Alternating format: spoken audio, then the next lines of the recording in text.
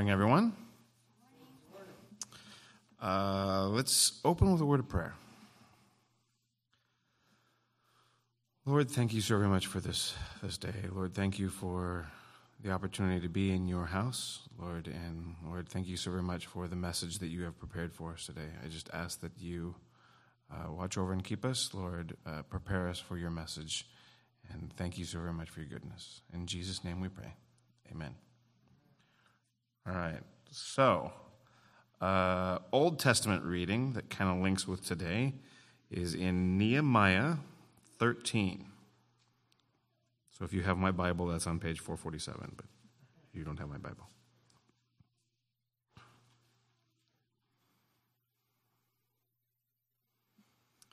Nehemiah 13. That's the first three verses.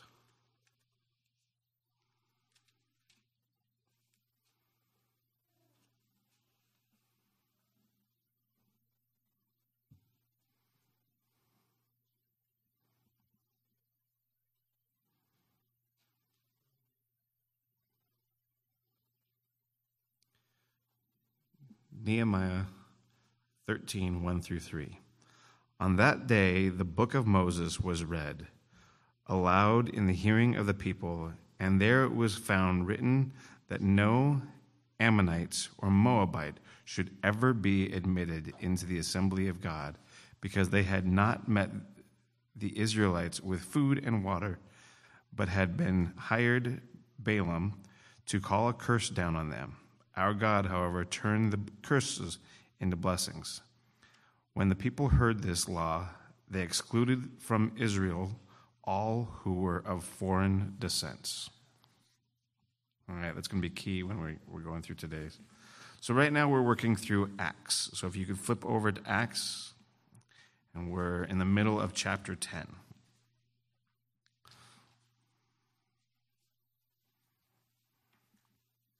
Today's sermon is called Peter at Cornelius' house. So we are starting at halfway through verse 23, and we will finish chapter 10 today. So a little background on Acts. Remember, Acts was written by Luke. And in this series right here, we have two main individuals. We have Cornelius and we have Peter. So what do we know about Cornelius? Cornelius was a God-fearing centurion. Remember, centurion would be a Roman officer in charge of 100 men, from the word century. He had a vision of an angel, and that vision commanded him to send for Peter. So Cornelius is a God-fearing man, understands the chain of command. He's going to go and follow that rule. So he's going to go call for Peter. Then we got Peter. So what do we know about Peter recently from couple sections here in Acts? So Peter heals Ananias and resurrects Dorcas, and he was staying in Joppa, which is 30 miles, let me see if I do this right, 30 miles north of Caesarea. I couldn't remember if it north or south there, with a man named Simon the tanner. So in the first part of chapter 10, we know that Peter also gets a vision of unclean animals and is advised to get up, kill, and eat. So Peter, being a devout Jew, says, no, I wouldn't do that.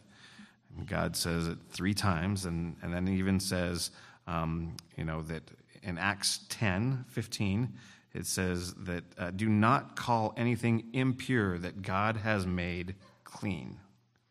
That's going to be really critical today. Don't make anything impure that God has made clean.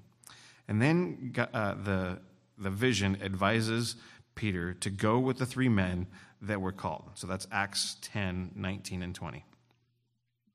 So in this run-up to today's sermon, there were 2 things that in my researching that I kind of thought was odd. So here are my oddities. The tanners deal with dead animals, making them unclean. And yet here you have Peter, this devout Jewish man, living with Simon the tanner, right? Joe talked about the fact that you wouldn't have needed directions. You would have been able to smell your way there. That it would have just been, horrific there. And then in Acts 10:23, right? The first part of 23, it says that Peter invites the two servants of Cornelius and the devout soldier to be his guests.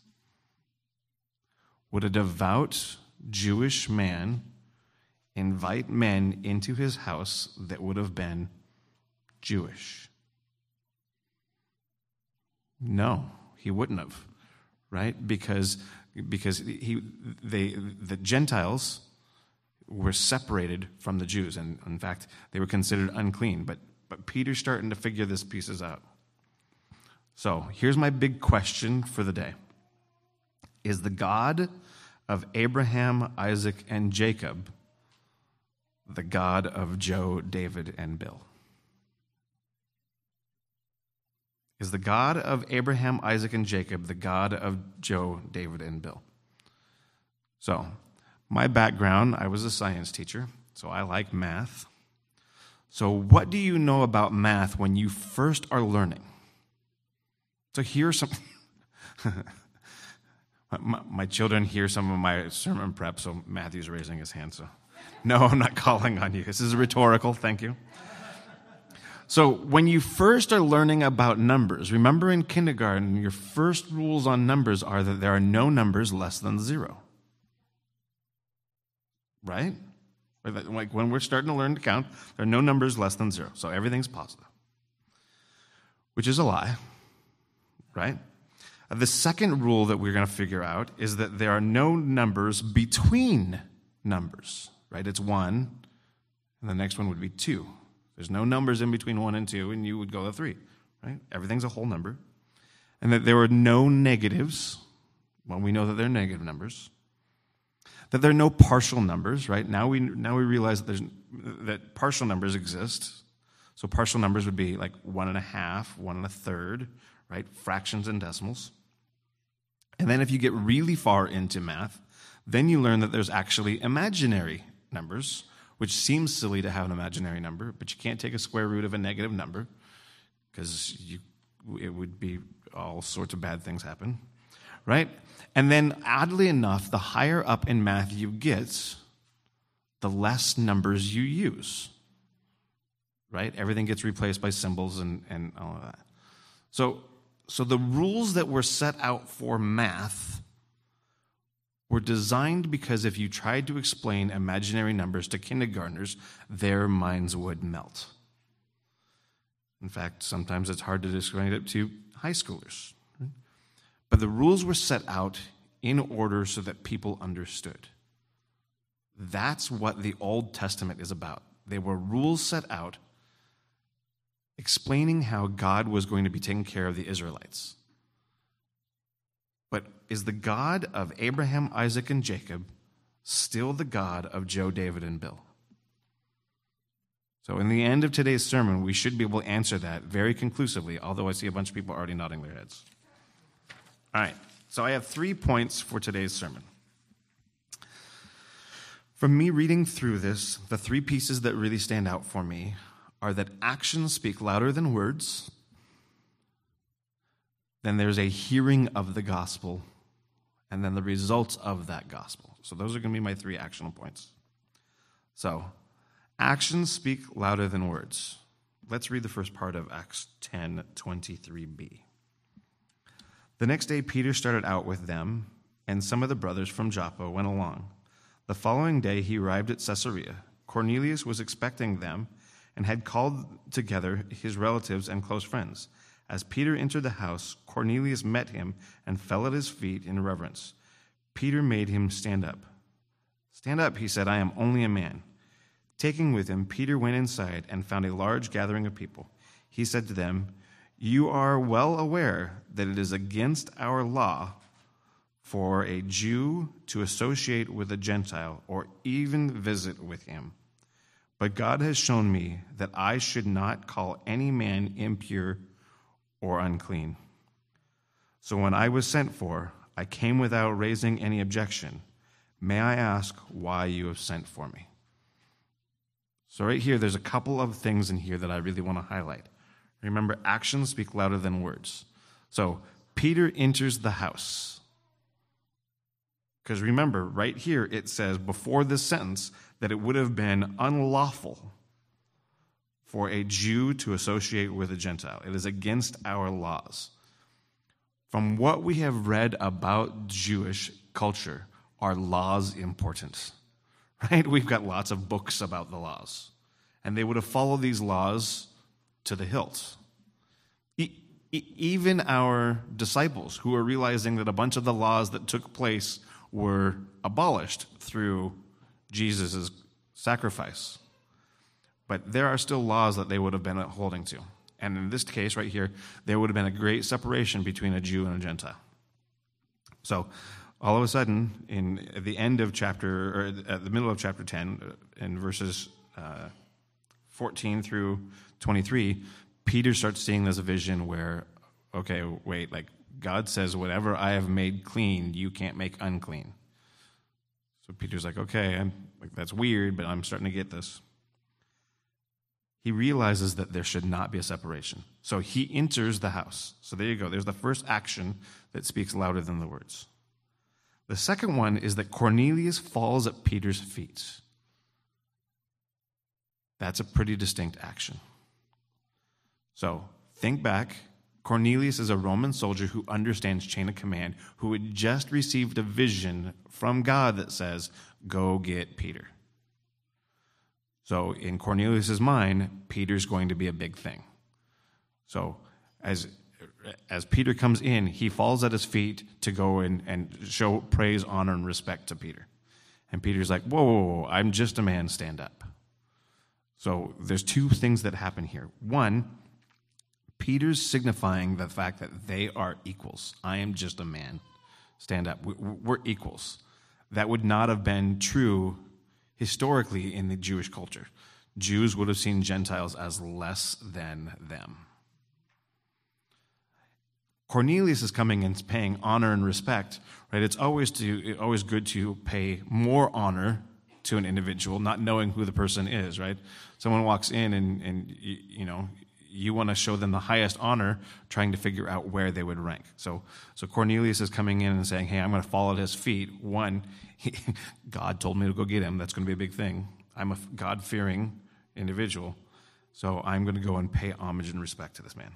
Peter says, no, stand up. I'm just a man. And then against our law, but God has shown that I should not call any man impure or unclean. That's a pretty big action all of a sudden. Because prior to then, they would have been unclean, ceremonially unclean. You would have had to go and do all sorts of things to become clean again after associating yourself with a Jew or with a Gentile, let alone walking into their house, eating with them. All of these things would have been considered taboo or wrong. So prior to this time period, all the non-Jewish individuals who wanted to become Jews would have had to go through circumcision. But you would have had to go and circumcise and become a proselyte to become a Jew. So that way you could come and become considered part of the family. Oddly enough, in chapter 8, we got to talk about the fact that Philip was working with the Ethiopian who could not have become a proselyte because he was castrated. Right? So he could not have gone through that process to go and become accepted by the Jews. Right? And now here we have, all of a sudden, all of these rules are going to change. So Cornelius honors Peter by falling at his feet. We talked about that. And Peter quickly says, no. In God's eyes, you and I are now equals. I am just a man. So find verse 30. Cornelius answered. Right? So Peter asks him, hey, why have you sent for me? And Cornelius answers, 4 days ago, I was in my house praying at this hour. At 3 p.m, suddenly a man in shining clothes stood before me and said, Cornelius, God has heard your prayers and remembered your gifts to the poor. Send to Joppa for Simon, who is called Peter. He is a guest in the home of Simon the tanner, who lives by the sea. So I sent for you immediately, and it was good for you to come. Now we are all here in the presence of God to listen to everything the Lord has commanded you to tell us. everything in the presence of God. Remember that Cornelius is not a Christian yet, but he is a God-fearing Gentile. In the presence of God, to listen to everything that the Lord has commanded you to tell us. Where do we get that crux? Go turn your Bibles to Matthew.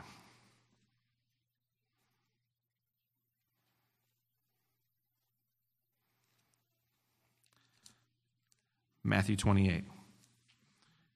Anyone know where we're going? Matthew 28, verses 16 through 20. Then the 11 disciples went to Galilee, to the mountain where Jesus had told them to go.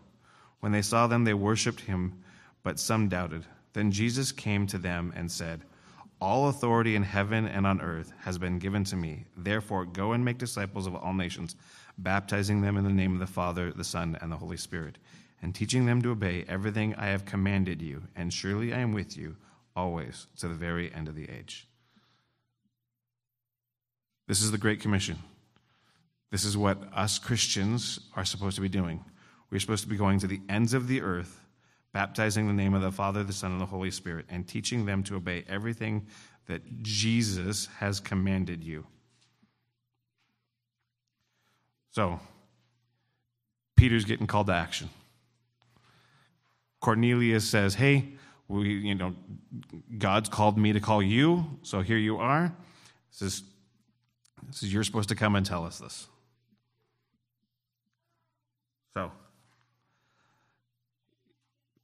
Peter's going to then give a quick sermon, right? He's going to preach the gospel. And in fact, my favorite thing is that Peter preaches the gospel in a total of 3 paragraphs. Right? Anytime I'm struggling on trying to figure out how to preach the gospel or how to explain it to someone, Peter's going to do it in 3 paragraphs. Watch. Verse 34. Then Peter began to speak. "Now I realize how true it is that God does not show favoritism, but accepts men from every nation who fear and do what is right. You know the message God sent to the people of Israel, telling the good news of peace through Jesus Christ, who is Lord of all. You know that what has happened throughout Judea, beginning in Galilee, after the baptism of John preached, how God anointed Jesus Nazareth with the Holy Spirit and power, and how he went around doing good and healing all who were under the power of the devil, because God was with him. We are witnesses of everything he did in the country of the Jews and in Jerusalem. They killed him by hanging him on a tree, but God raised him from the dead on the 3rd day and caused him to be seen. He was not seen by all of the people, but by witnesses who God had already chosen, by us who ate and drank with him after he rose from the dead. He commanded us to preach to the people and to testify that one whom God appointed as judge of the living and the dead. All the prophets testified about that everyone who believed in him receives forgiveness of sins through his name." There you go. Gospel. 3 paragraphs. Right? He is so motivated that, all right, so this is what I'm being called to do. This is the Great Commission. This is what Jesus talked to me about a couple months ago. This is what I'm supposed to be going and doing. If we ever want to know how to lead a non-Christian to Christ, here's the perfect template. Right? It is simple. It was three pieces, but I pull out 7 items out of those 3 paragraphs. God does not show favoritism. Thank goodness to that. God accepts men from every nation who fear him and do what is right. God anointed Jesus with the Holy Spirit and power. Right? Those are the first 3 things that Peter hits on. Then it gets real. He was killed and hung on a tree. God raised him from the dead on the 3rd day and caused him to be seen. Right? We talked about this in Sunday school, that we don't serve a dead Savior. We serve a risen Lord. Number 6, commanded to preach the people and testify he was anointed by God to be judge. I like that one. And everyone who believes in him receives forgiveness of sin. Those are the 7 pieces that I pulled out that were most critical in those 3 paragraphs. Doesn't play favorites. Accepts men from every nation who fear him to do what's right. He's anointed Jesus with the Holy Spirit and power. That Jesus was killed on the tree. That God raised him from the dead. He was witnessed.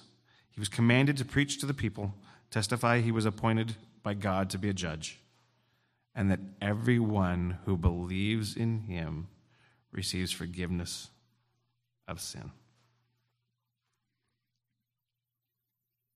3 paragraphs, pretty easy, and yet will totally change your world. So here you got Cornelius and a room full of Cornelius's friends and relatives sitting there, hearing this, what we would call the good news from Peter. And what happens? Right?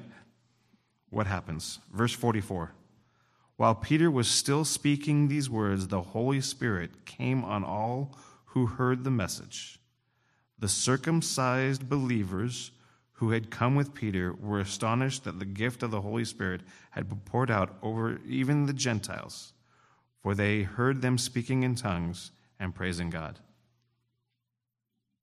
Right in the middle of Peter's speech, right in the middle of his sermon, God takes action. Now normally this is out of order, right? Normally you would hear the sermon, right? And then you would receive the Holy Spirit, and then you would be baptized. No, that's not that, right? Normally, right? So in Jerusalem, right? Because this looks like what? This looks like Pentecost. In fact, sometimes this is referred to as the Gentile Pentecost. In Jerusalem, the order was that they were baptized, right? The disciples had been baptized. Then they received the Holy Spirit, and then Peter gave a sermon. Remember when that occurred? For the Gentiles, Peter gave a sermon. Then they got the Holy Spirit. And in the next paragraph, you're going to find out that they were baptized. So it was just a little backwards, but it doesn't mean that it was any different. But all of a sudden, you now have the Gentiles being blessed with the Holy Spirit. That is huge. Like if it's not underlined and highlighted in your Bible, like you should, because now that gives access to everyone. The piece that I really liked was that the witnesses were key to this truth. And what do they call the witnesses now? They're not referring to them as the Christians, right? They refer to them as the circumcised. Because now you can have Christians that are uncircumcised. Because there's not a requirement to go and become circumcised to become a Christian. So they said the circumcised believers who were with Peter were astonished that the gift of the Holy Spirit had been poured out even on the Gentiles. So now all of a sudden there is no separation. Because remember that God doesn't play favorites. So having the witnesses there was critical, right? It gives truth to the actions that are occurring. So now what happens? Verse 47. Then Peter said, "Can anyone keep these people from being baptized with water? They have received the Holy Spirit just as we have." So he ordered them that they be baptized in the name of Jesus Christ. Then they asked Peter to stay with them for a few days. So the Greek word here is kaluo, K-O-L-U-O, kaluo. It is Greek for prevent or hinder. It's the same Greek word that is used in chapter 8, verse 36, when the eunuch was baptized. So when it says, can anyone prevent them from being baptized? It's the same word. And isn't it odd that it's the same idea, right? You had a non-Jew become baptized in the Holy Spirit. So notice that there was not a requirement for them to go and get circumcised before baptism. God has now shown no favoritism. There is not a special group. So the big piece that I took away from this is that God's job is to humble everyone. So how did he humble both groups? So he humbles the Jews by taking them out of the most prominent position. And he humbles the Gentiles because they need to believe in the Jewish Messiah. He humbles both groups in this one action. It's no longer a requirement to come be a proselyte. You don't need to go get circumcised. You don't have to go and follow all the Jewish customs and laws. All you have to be is a God-fearing man, woman, who loves and understands God and believes in his name. So, remember I asked at the beginning, is the God of Abraham, Isaac, and Jacob, traditionally are the Jewish mindset, still the God of Joe, David, and Bill? This says it is. God doesn't play favorites. The plan from the start had always been to love everyone, and that God had a plan for everyone. That doesn't look like it when you're first reading through the Bible, because it starts out in Genesis about he's got a plan for everyone, and then it goes into this long history about how Israel had been, going to war and having kings and judges and rulers and screwing up and all these things, and the whole first chunk of the Bible seems all about focused on Israel. But there had always been a plan. There were always imaginary numbers. There were always negative numbers. The playing field has now been leveled, and it was leveled at the foot of the cross. With a comfort to all of the lost that are struggling with their sins, confess that Jesus is the Lord and Savior, and you will be forgiven. What a challenge to the church to live out right now. Through acceptance across all boundaries. Racial, class, ethnicity, gender. God doesn't have any boundaries. Why should we? We serve an impartial God who has sent a universal Lord and Savior.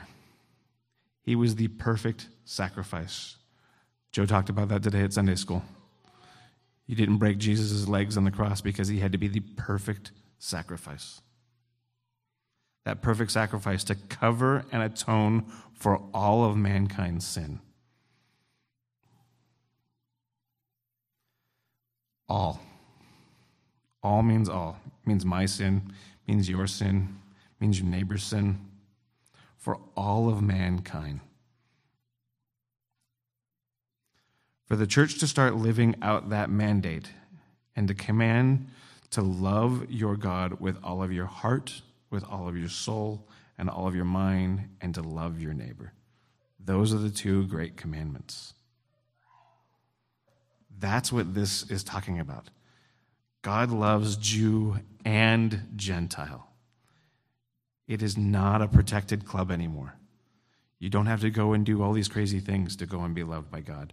All you have to do is fall at your feet and to know that Jesus has saved us because of what he has done for us. That's all you need to do. That's the reason why God sent his son. We're talking about it in Sunday school. My favorite piece from Mark is when the curtain is torn from top to bottom. right? If it was torn from bottom to top, man could have tried to do that. But that curtain was torn from top to bottom, showing that God had a plan to give access to everyone. And in this chapter, that access is granted to Jew and Gentile. That means us. This is why God sent his Son, so that we have access to him. What are the 2 great commandments? To love your God with all your heart and all your soul and all your mind, and to love your neighbor as yourself. Are we doing this? This is what we're called to do. This is what the Bible tells us that we're supposed to be doing. I hope this week that we can find a way to continue to love one another, because this world needs a whole lot of love right now. First, you start with you.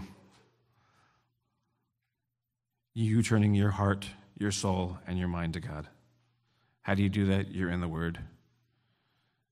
Either on your knees in prayer or reading this great and powerful book. And the second way is you love everyone. Right? No favoritism. God does not show favoritism anymore. You have free access to